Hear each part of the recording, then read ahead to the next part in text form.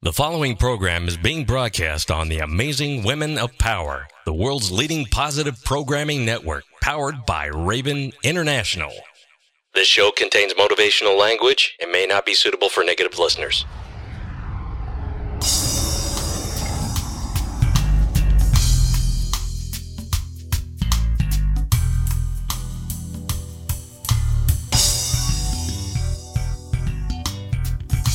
My mind's made up.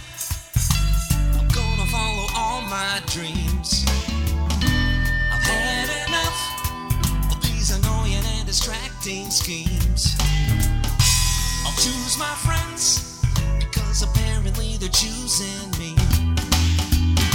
The time is now to pay attention to my destiny. From his humble studio in Orange County, California, comes a young songwriter with a dream, encouraging others to go after their dreams. Learning from the best in the business and passing it along to you, it's StrongWriter on the radio. I had the blues, but I made it better, baby. And that's why I wrote this song. And now you can sing along. Yeah. My mind's made up to make as many friends as I can along the way of doing this radio show and to keep them. So you got to maintain those friendships. My name is Dean Olson. Welcome to StrongWriter on the radio, the show that strives to keep songwriters musically fit. And the way I like to try to do that is through faith and encouragement and by learning from the best and passing it along to you. When I talk about the best, you can't get any better than this man, Mr. Frank Shiner from the great state of New York. He's a singer, he's an actor, and most importantly, he's my friend. And he's also a hero to those of us who are of a certain age who have reignited a lifelong dream after putting it on the back burner for several years. We've talked about that before on this show. Frank was a guest.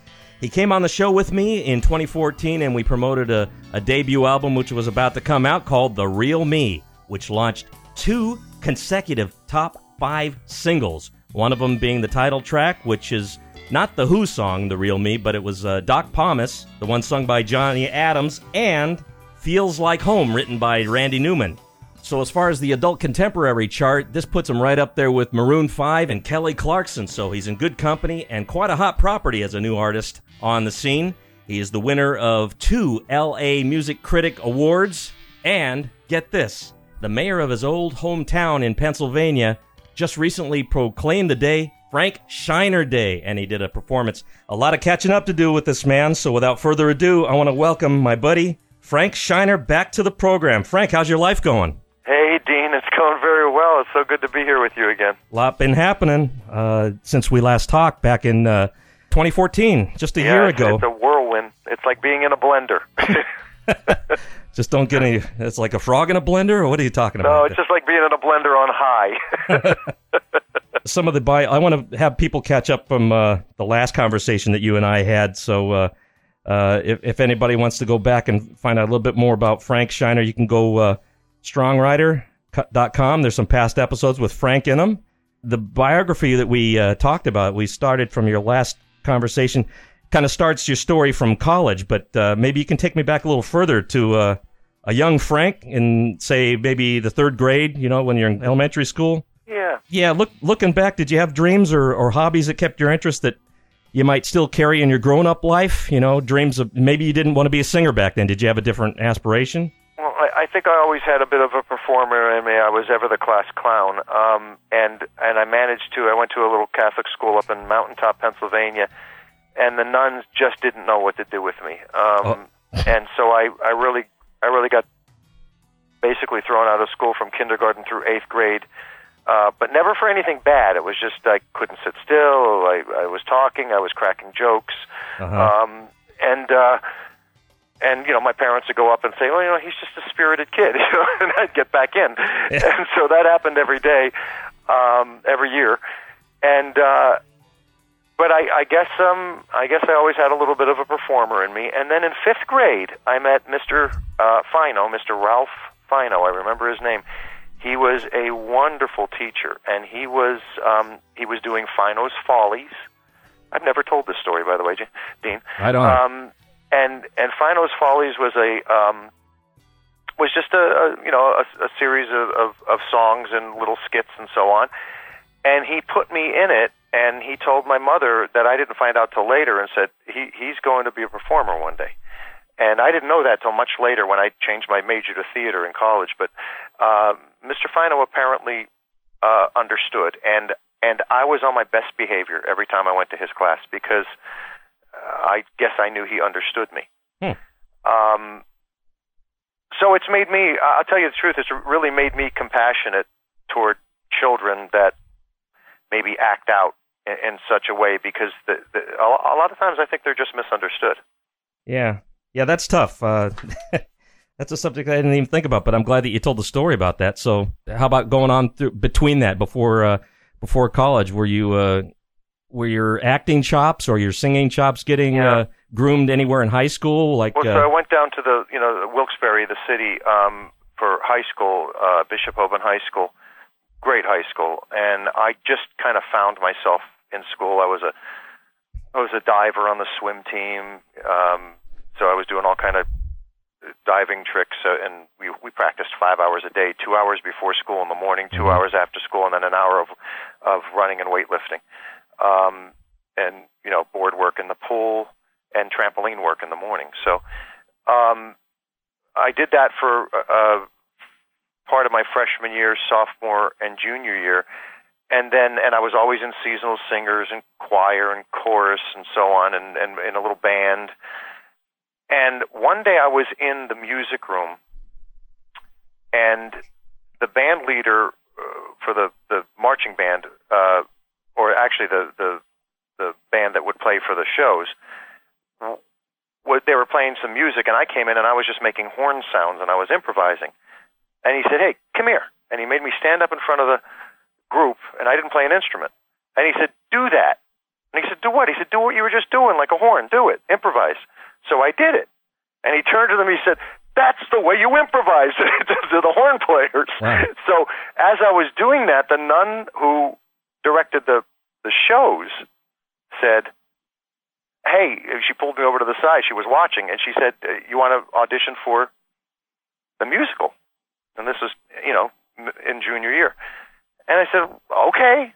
So she said, "It's tonight." I said, "Tonight?" I said, "All right." So I showed up, and she said, "Frank Shiner?" I said, No, sister, I changed my mind when she called my name, and she wasn't going to take no for an answer. She made me get up there.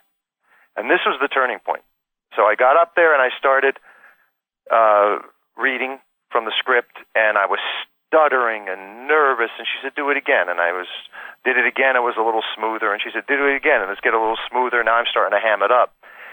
So, and I started to get into it, and I started to really enjoy it. Then she checked out my singing and all. Well, I left there, and I completely forgot all about it. I had fun, and I stretched myself a little bit doing something I wasn't used to, and I got the call during the summer that I got the lead in the senior musical. So I was Henry Higgins in My Fair Lady. Oh, fantastic.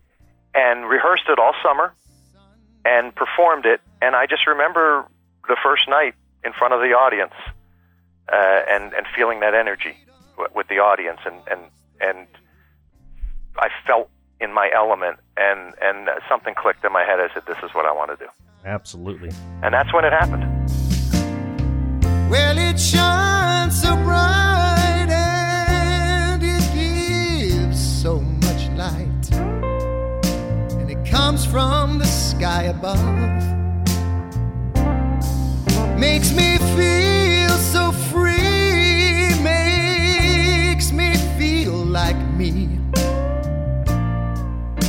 and it lights my life with love. And it seems like, and it feels like, and it seems like, ooh, and it feels like a brand new day, a brand new day, yeah.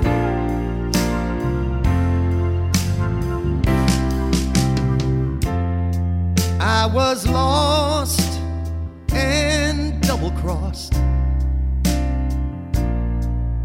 with my hands behind my back.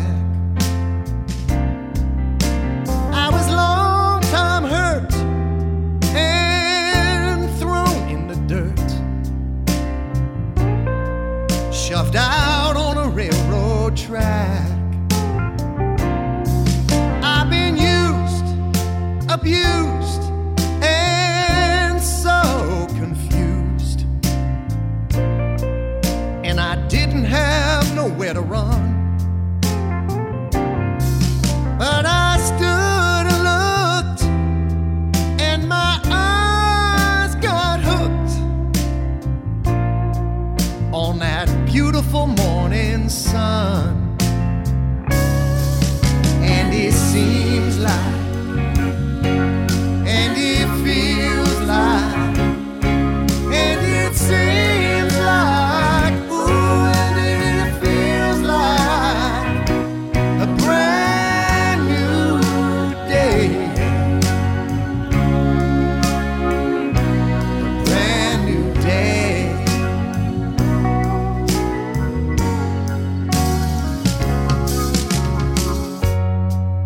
And the sun shines down on the ground, and the grass is oh so green, and my heart is still, and I've got the will, and I don't really feel so mean. Here it comes.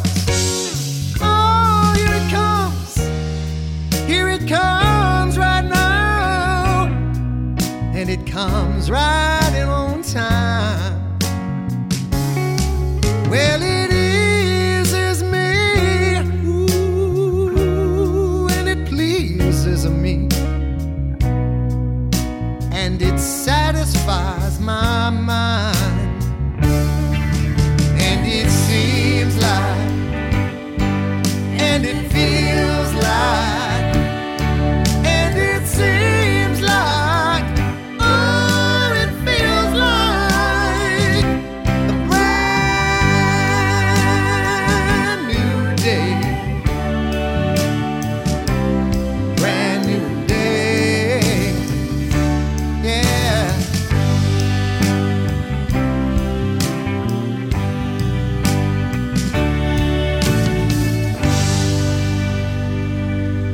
So what was that energy? Were you the nervous energy? Obviously, were you just judging by what I see right now and the way you've always described yourself? I don't think you suffer from stage fright in any way. But no. What other? Never did. Yeah. Weirdest thing. Now I'll get a little anticipation, and I'll want to make sure everything's set up properly and perfect, and as far as costume and staging and whatnot. I'm kind of particular about that. But the minute I put my toe on the stage, I'm in another world. Wow. And it's a very nice place to be for me. For those of us who don't relate to that, is because I don't have that particular gift or that inclination. When I get in there, I still get butterflies, and then there's the wrong part of your head telling you better get off that stage. You're not. Well, butterflies. I mean, I could relate to butterflies, but then again, you get butterflies when you're about to have a heavy conversation with somebody. I mean, absolutely, just like right now. That may just be adrenaline. That's not necessarily nerves. I always attributed that to just adrenaline, and that energy is what really sparks me. So I want that, but I wouldn't call it nerves at all. This kind of left field, but related to it actually is. Have you ever taken anybody under your wing or mentored some performer, or gave them a piece of advice about that type of situation? If they were scared? Times, but it's funny you should say that, because last night a friend of my son said, "Could I use your rehearsal studio?" And he's a rapper. Now, I mean, it's not like I relate to rap, but I don't really listen to it, but I can appreciate the art form. And he came over, and I let him use my system and my microphones, and he started on the stuff he wrote, and he was really good. And so, we've been texting back and forth, and I've been kind of showing him the equipment, talking about, showing him the ropes, and he's agreed to come to one of my rehearsals and meet, my manager and maybe Gary Katz when he comes up, and so on, the producer. So, yeah, I mean, I do that because every once in a while a kid needs a little bit of a push or a little bit of a helping hand. Well, you and I are close in age. You're a tiny bit older, but we both grew up during the birth of that hip hop era. And one thing I can say, it's not my cup of tea, but one thing I've always admired and I was envious of what rappers can do is that they can just extemporaneously, off the cuff, start flowing, as they say. They can just really just start turning a phrase, and I go, how do they do that stuff so quickly? Well, it's not, and it's not my style of music, but I can tell you, I certainly couldn't do it. And so there's a talent there, and there's a skill there, and there's a brain function there, and there's a knowledge of vocabulary and rhythm that is to be admired. Yes, I do admire it. Let me veer off the path just a tiny bit. I understand that from some of the posts I've seen you put on social media, you like watching some of these talent shows. The Voice, for instance, maybe America's Got Talent, things like that. I like watching them less and less lately. Well, tell me your take on that, because I sort of checked out on that a long time ago when American Idol was getting really bad. But how is The Voice? Well, some of them have definitely jumped the shark. I feel like the shows like The Voice have a little bit higher level of talent on it, and I mean, maybe I'm a little biased, but American Idol has a 28-year-old age limit. Now, I'm sorry, a man's voice doesn't even mature till 35. Isn't fully mature till 35. The Voice, they allow any age. So I really think that after 15 years of American Idol, 14 years now, that what they've done by going to city to city to city, they've limited themselves to such a narrow age bracket that they're not quite getting the full value of those cities that they're going to, the talent pool. Yeah. So that's one theory I have, but I also don't like what they've all become, in that you have to have this. You take every song, and every song has to end with an enormous crescendo and verbal gymnastics, and end on an extremely high note. Now that's fun once in a while, but every single song is that way. And if you don't do something outrageous like that, then you really don't get anywhere. Whatever happened to just telling the story? What happened to just being there and experiencing something? See, I think the subtlety has gone out of music lately. And I believe so. I'd like to see some of that subtlety come back. I really would. In my case, somebody who likes to write and make the music, and then, many times I had to craft the lyrics, that's intimidating too, because if you ever want to write for somebody else, you almost are put in a box to make it in that dynamic where it's got to be structured with that crescendo that comes at the end, or it's got to come. A lot of these songs, I used to be a big fan of the solo, the piano solo, the guitar solo. A lot of that's leaving pop music these days, and I noticed sometime in the late '90s, you had these no 20-second intro, just right from the get go, the lyric starts, and that's fine, but like you said, every song's got to be this way. Yeah. So that's the thing also, Frank, is that we keep up with pop culture, but sometimes, that generation gap is inevitable. You cannot get away from it. Sometimes I look... but I also see a move toward the, they're calling it the retro sound now, but I see a little bit of it turning, and I see some of the younger crowd, and we've done a lot of testing on the songs on our album, for example, and we see that the 16 to 24 range, we have a big surge. And heck, we just had a big concert, and there were 3 15-year-old girls that came over and wanted T-shirts. We gave them to them. They didn't have any money on them, but they were like giddy with loving the music. And I mean, you look at somebody like a Bruno Mars. Bruno Mars really has a retro sound. Yes, he does. He truly does. Maybe with modern lyrics and so on.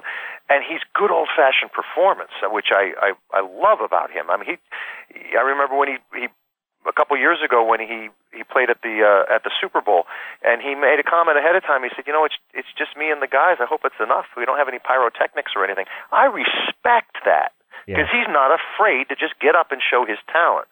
He doesn't need auto-tune and flares going off and glitz and glitter. He just gets up and sings and dances. Yeah. I recently saw Sheila E. put out a blast to all the performers that just performed at a recent awards show that, hey, doesn't anybody play live music anymore? Yeah. When they get up in there, it's all lip synced and it's all it's probably for the production of the show, so they want to make sure it's all consistent. But sure. But I mean, American Idol just had all these people get up, and it was all lip synced. I mean, you saw you saw, I won't say the singer's name, but you saw a singer that we all know, turned his head away from the microphone and smiled at the person next to him, not realizing he was supposed to still be lip syncing. Oh, no. And you saw a whole line pass. And it's like, they're all lip syncing. It's like, yeah, I know when they're doing heavy dance moves and so on, maybe it's a little hard to not do it that way, but there's just way too much of it. It really is. I'm probably the first one to want that safety net, but I think I'd rather go down with the ship and bomb, and at least people know that I was doing it for real, you know? Yeah. Yeah. No one ever saw or wanted to see the real me.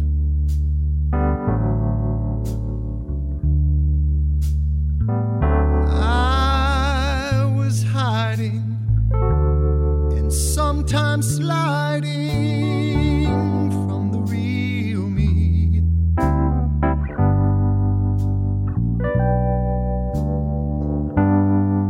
No one ever found a reason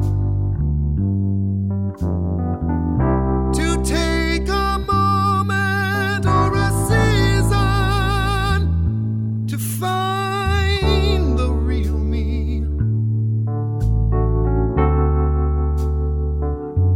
The real me.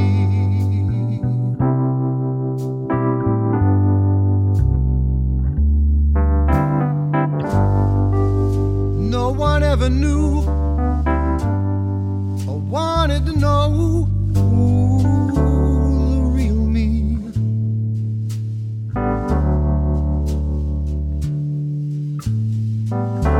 When you stood beside me and somehow got inside me and you found the real me.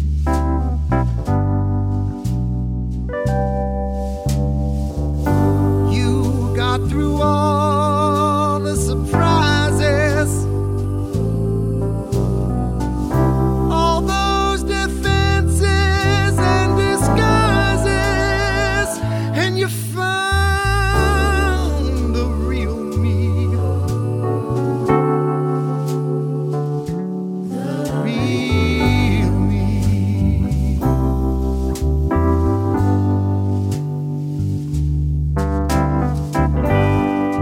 Your gentle touch made me strong, showed me the strength that I had all along, and you made all those tangled pieces unwind till you found the real me.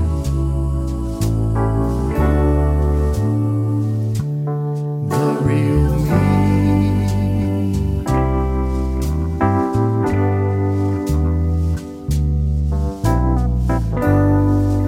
When I look in the mirror, I no longer see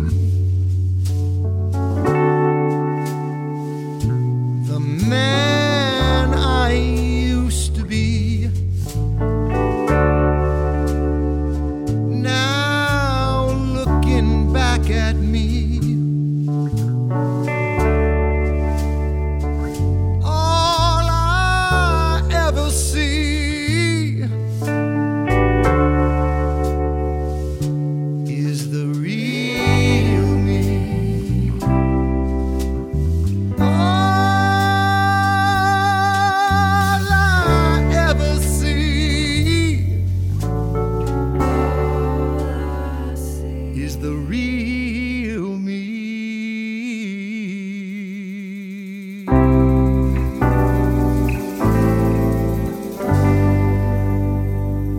So, you're not actually a musician, Frank, right? You don't play an instrument? No, I do play the piano a little bit, but I don't really talk about it because when you put me next to somebody that really plays the piano, I'm put to shame. That's me too. I've tried to keep up with piano players, and I always try to tell them I don't play. Yeah. I play everything by ear. I write music, but forget it. No. Yeah. I'm not going to step in be a session musician at any cost. But I really focus on the voice being my instrument. Yeah. And I have instruments in mind when I'm singing. I sing. I have a saxophone in mind. I think most of the time when I'm singing. Oh, okay. I can see that. You got sort of like a tenor range almost when you go in. Yeah. Yeah. So your voice is your main instrument. How did you develop it at one point, and how do you maintain it today? Well, I took a long hiatus because I was singing. I was doing a show. Well, that's a whole story by itself. But I was doing an out-of-town show and found out that I had my wife and baby at home, and we had one. And then we found out we had one on the way. Mm-hmm. And I just said, I can't be selfish enough to continue to do this. So I kind of went into business and went at that for quite some time. So I put everything on the back burner, no regrets. But once I got back into it again, it was kind of a unique situation. I went back into vocal lessons because my daughter was taking vocal lessons, and I started talking to the voice teacher, who's still my vocal instructor today. She's a wonderful lady, opera singer. Mm-hmm. And I started working with her, and she heard things that she wanted to develop further, and get rid of any bad habits I might have had, and kind of dust the cobwebs off and get it going again. And she said she thinks it's unique because somebody of my age has preserved my vocal cords and they haven't been used and abused. So I try to keep that clean now, and keep it free, and preserve it for as long as possible. Because if you abuse the vocal cords for too many years, you're going to get nodes and whatnot, and need vocal surgery. And there's some famous singers right now that are young kids that are getting vocal surgery already. Wow. So, I'm passionate about keeping it. I mean, you wouldn't take a Stradivarius and bang it against a wall and expect it to sound the same. I think the vocal cords are very much the same. You don't have any signs of hard living on your cords, No. like you're smoking or anything like that? No, nothing. No. Good. No, and I don't even really like to drink. I'll drink at a party or a wedding once in a while. Yeah. Alcohol is very drying on it. Loud crowds are very, very taxing on speaking in a loud room. Mm-hmm. Over the crowd is worse than singing a whole concert. Wow. For your I can cords. agree. And I do that a lot, or I have. I'm pretty quiet, but when I have to speak up, I end up abusing it. Or I had a temper when I was younger, and I would scream. No. when nobody was around. That's I shouldn't be admitting that, but you know what? Yeah. So did I. Yeah. But yeah, I was just curious how you take care of that. I've seen people who are there have been famous people who have smoked and drunk whiskey and they and it defines their voice, but they don't seem to have a bad voice, that like it's dying. No, they still have good voices, but they've come down. Like if you smoke, you're gonna lose the top third of your voice. If you drink too much, you're gonna.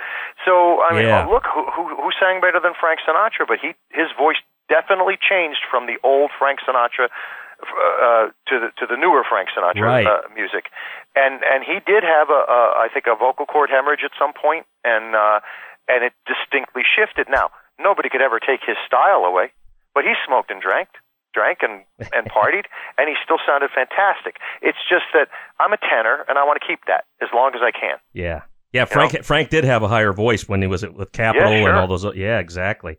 Well, you know what, Frank? I'm running out of time here, and that's not fair to you because we didn't even get to some of the cool stuff that's been going on in your life. Will you come back and we'll talk about it in the next episode? Because I want to hear about the mayor coming to you and proclaiming the day Frank Shiner Day. That'd be great. Oh, sure. Will Absolutely. Okay. Frank Shiner, thanks for always being such a great guest to this program. Be sure and tune in next week. Frank and I will be back on here, picking up right where we left off. So go to frankshiner.com. That is the hub where you can get all the music. His YouTube channel link is there. His Facebook link is there. Please get involved. This is one special man, one special entertainer, and we're going to talk to him next week. So until then, put your best pen forward, and let's all be strong writers together. My name is Dean Olson for StrongWriter on the radio. We'll catch you next week, and thank you very much for listening. Take care and have a great one. Bye. You've been listening to StrongWriter on the radio with your host, Dean Olson, on the amazing Women and Men of Power. world's leading positive programming network powered by Raven International.